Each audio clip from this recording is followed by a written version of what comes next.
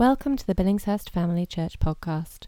For more information or to support our work in Billingshurst and the surrounding areas, please visit billingshurstfamily.church. Good morning, my name's Craig. I head up the leadership team at Billingshurst Family Church. It's great to have you join us this morning, and I pray that you get something good from the message today. I'm preaching from the book of James, chapter 2, verses 1 to 13.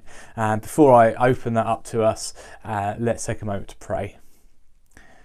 Lord Jesus, thank you for your word. Thank you for the power that it is to us. I pray that by your Holy Spirit you would open it afresh to us today, and that we would have our ears open to hear what it is that you want to say to us, Lord. We pray in Jesus' name. Amen. I'm now going to read the passage. You'll see it on the screen. My brothers, show no partiality as you hold the faith in our Lord Jesus Christ, the Lord of glory. For if a man wearing a gold ring and fine clothing comes into your assembly, and a poor man in shabby clothing comes in, and if you pay attention to the one who wears the fine clothing and say, "You sit here in a good place," while you say to the poor man, "You stand over there," or "Sit down at my feet," have you not made distinctions among yourselves and become judges with evil thoughts?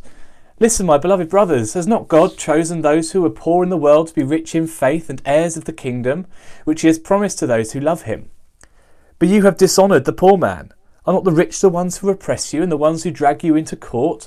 Are they not the ones who blaspheme the honourable name by which you were called? If you really fulfil the royal law according to the scripture, you shall love your neighbour as yourself, you're doing well. But if you show partiality, you are committing sin and are convicted by the law as transgressors. For whoever keeps the whole law but fails in one point has become guilty of all of it. For he who said, "Do not commit adultery," also said, "Do not murder." If you do not commit adultery but do murder, you have become a transgressor of the law. So speak and so act as those who are to be judged under the law of liberty. For judgment is without mercy to one who has shown no mercy. Mercy triumphs over judgment. When we encounter someone who is well dressed, who appears successful in the eyes of the world, it can be really tempting to give them the best seat in the house. Maybe even try and cozy up to them. Show them the greatest respect by letting them have, having those best seats, getting the best food, getting the first choice of food, and so on. And when we do that, we make a distinction. We decide they're worth spending time with, getting close to. Maybe some of their success will rub off on us. Maybe we can get something from them. Clearly they're doing all right in the eyes of the world to be able to rock up in their nice clothes. Maybe we want to show them a bit of favouritism to gain an advantage. What about when we encounter someone we might not much like? Their clothes don't look good, they're not to our standards, they don't fit in with the way we think people should look. They look like got nothing going for them. We might turn aside. We might ask them to wait outside while the rest of us go into the gathering. Perhaps we enforce our perception of their position in society by making them sit to the side or sit out in the foyer. We don't really want you in here. Maybe you could go to the place down the road. Try and get them out of the way. When we encounter these two characters together, the guy in all his finery and the guy who, who's in his hoodie, and you might not like the look of him much. When we look at both of them, we distinguish between them. It's like we, in James, perhaps the one who appears in all the finery, we give a good seat to. We give a good choice of food. Whereas the one we view as lesser, maybe a bit of down and out, poorer, we make them sit aside. The way they, sit aside out of sight. It's not just distinguishing; it's more so discrimination. Some commentators say that's the better translation of the word, is to discriminate. We're blinded by what we see, and that causes us to discriminate. We see one guy looking good, like he's got the whole thing together, and we see another guy who's not looking so great, maybe a bit on the poorer side, and we discriminate between the two of them. I actually wear all of these clothes that you've just seen in different situations. I can be found in a shirt and tie, looking nicely suited and booted at a wedding. But on a cold night and heading to the pub for a pint with some friends, or just cuddling on the sofa with my wife, I'll wear that black hoodie. It's one of my favourite hoodies. It's really warm. It's something that reminds me of my mountain biking days when I used to do a lot more cycling. The strange thing is with all these different clothes is you might see me or found yourself seeing me in different lights depending on what I'm wearing, but the reality is it makes no difference to who I am inside those clothes. It makes no difference to my identity or to my value. In Job 34 verse 19 we're told that God shows no partiality to princes nor regards the rich more than the poor, for they are all the work of his hands.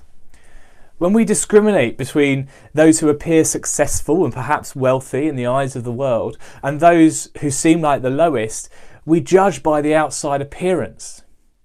We choose to judge between those who stand before us, and in doing so we elevate one by giving them honour that they probably don't really deserve, and as we elevate one we push the other down, push them aside. When we make that distinction between two people, we are elevating one and pressing the other down.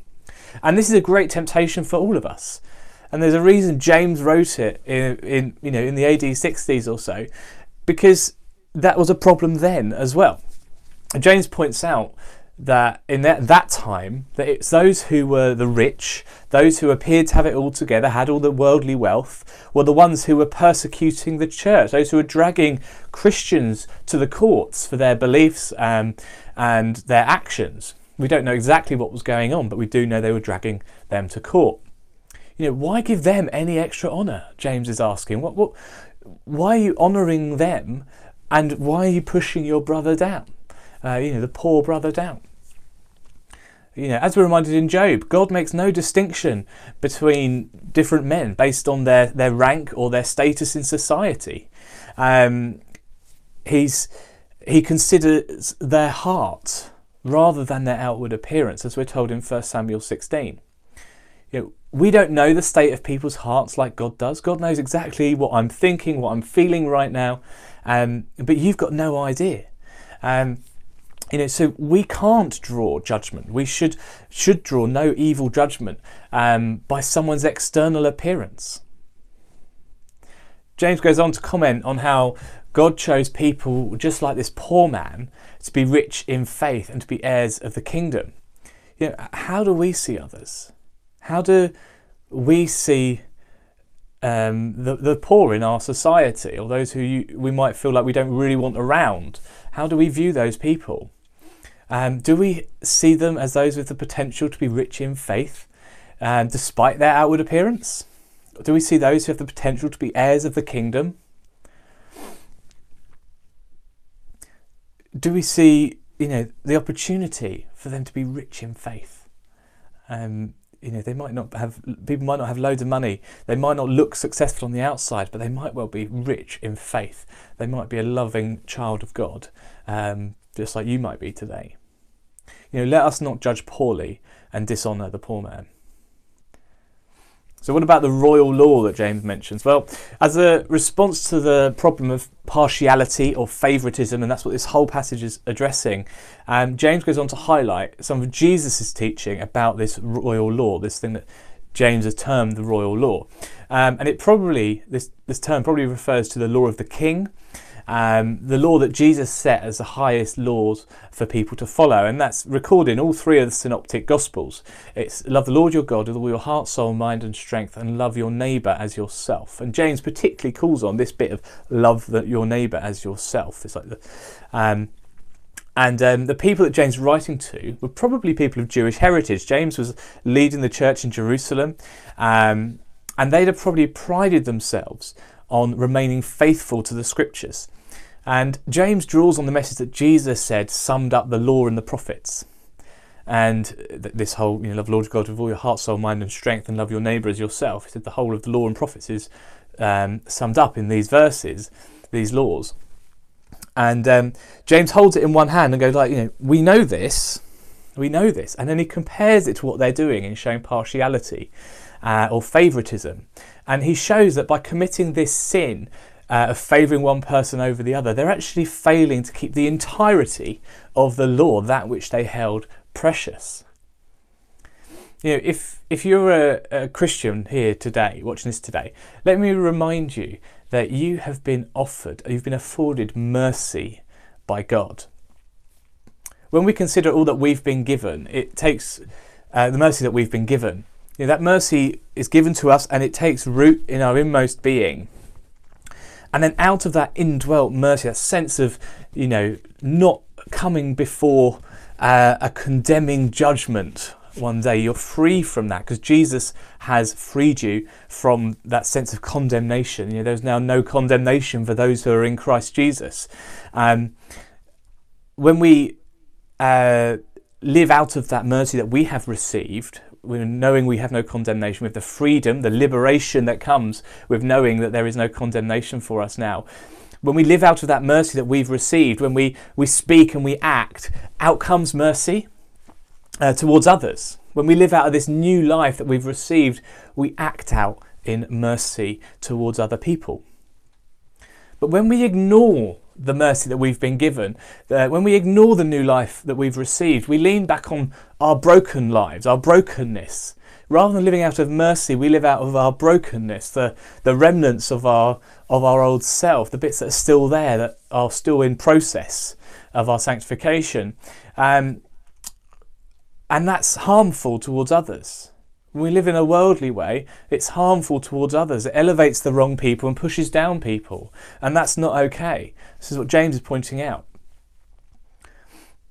You might find yourself, I often find myself living not out of the mercy that God has given me, but instead living out of the brokenness, the stuff that's still left behind and still being worked on. I still live out of my worldly, fleshly life, my desires. And sometimes we just have to turn back to Jesus, come back to him afresh, remind ourselves of his mercies towards us. The word reminds us that his mercies are new, God's mercies are new every morning. They are available to us every morning, and sometimes that means we have to go to them every morning and remind ourselves so that we don't live out of our fleshly brokenness, but we live instead out of the good mercy that God has given us. You might find yourself today watching this going, Craig, this all sounds well and good for the Christian, but I'm not a Christian. What does this mean for me? And all I can say is actually it's the same answer. Sometimes we have to come to the place of, as Christians, we come to the place of coming back to Jesus, reminding ourselves of all that he's done. And for the non-Christian, it's exactly the same. The root of finding real mercy, of finding real liberty, comes in coming to Jesus and seeking him and asking him to give you his mercy for all the in your life that isn't good, or it is sort of stuff that's making you feel ashamed.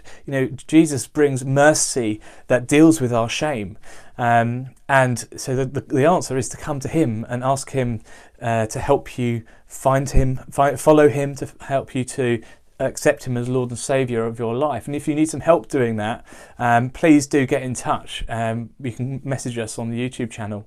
I'd love to chat to you. Mercy, we might not quite comprehend what it is, but it's a sense of not getting that which is due to you. So you might feel like you're due condemnation, or you're due judgment or punishment or something. But mercy is not getting that and getting something better. Mercy is not getting what you deserve. Grace is getting the things that you don't deserve, and that's a free pass. God's grace is that he wipes away.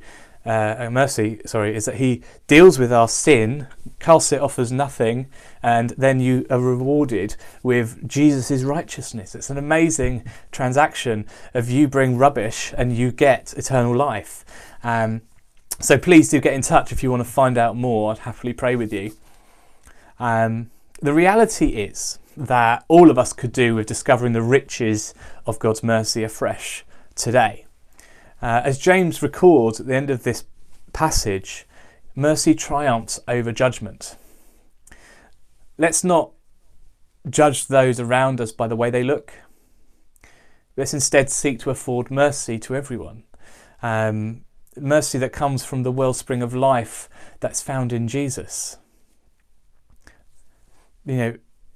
Mercy triumphs over judgment. Let's see that in our day. Let's see a bit of mercy and grace going out to those people who are really struggling right now. This is a really hard time. People are losing jobs. People are having pay cuts. People are having to pick up extra burdens at work, and that's stressful. All these things are stressful. Let's have a bit of mercy for each other. We might want to respond sometimes in anger to how people are behaving, but let's have a bit of mercy for one another, and let's let those things go. Let's let those things slide, because this is a really hard time at the moment, and it'll be a real blessing if we show more mercy to one another. People are losing jobs around us. People are being forced to rely on the government, to government support, and they're having to seek the help of friends and neighbours where might have been self-sufficient before. And this can be quite a testing time for everyone. So let me say, let us show mercy towards one another. And this is a real important message, I believe, for the church, the wider church, but also Billingshurst Family Church, to be preaching and sharing with our neighbours at this time.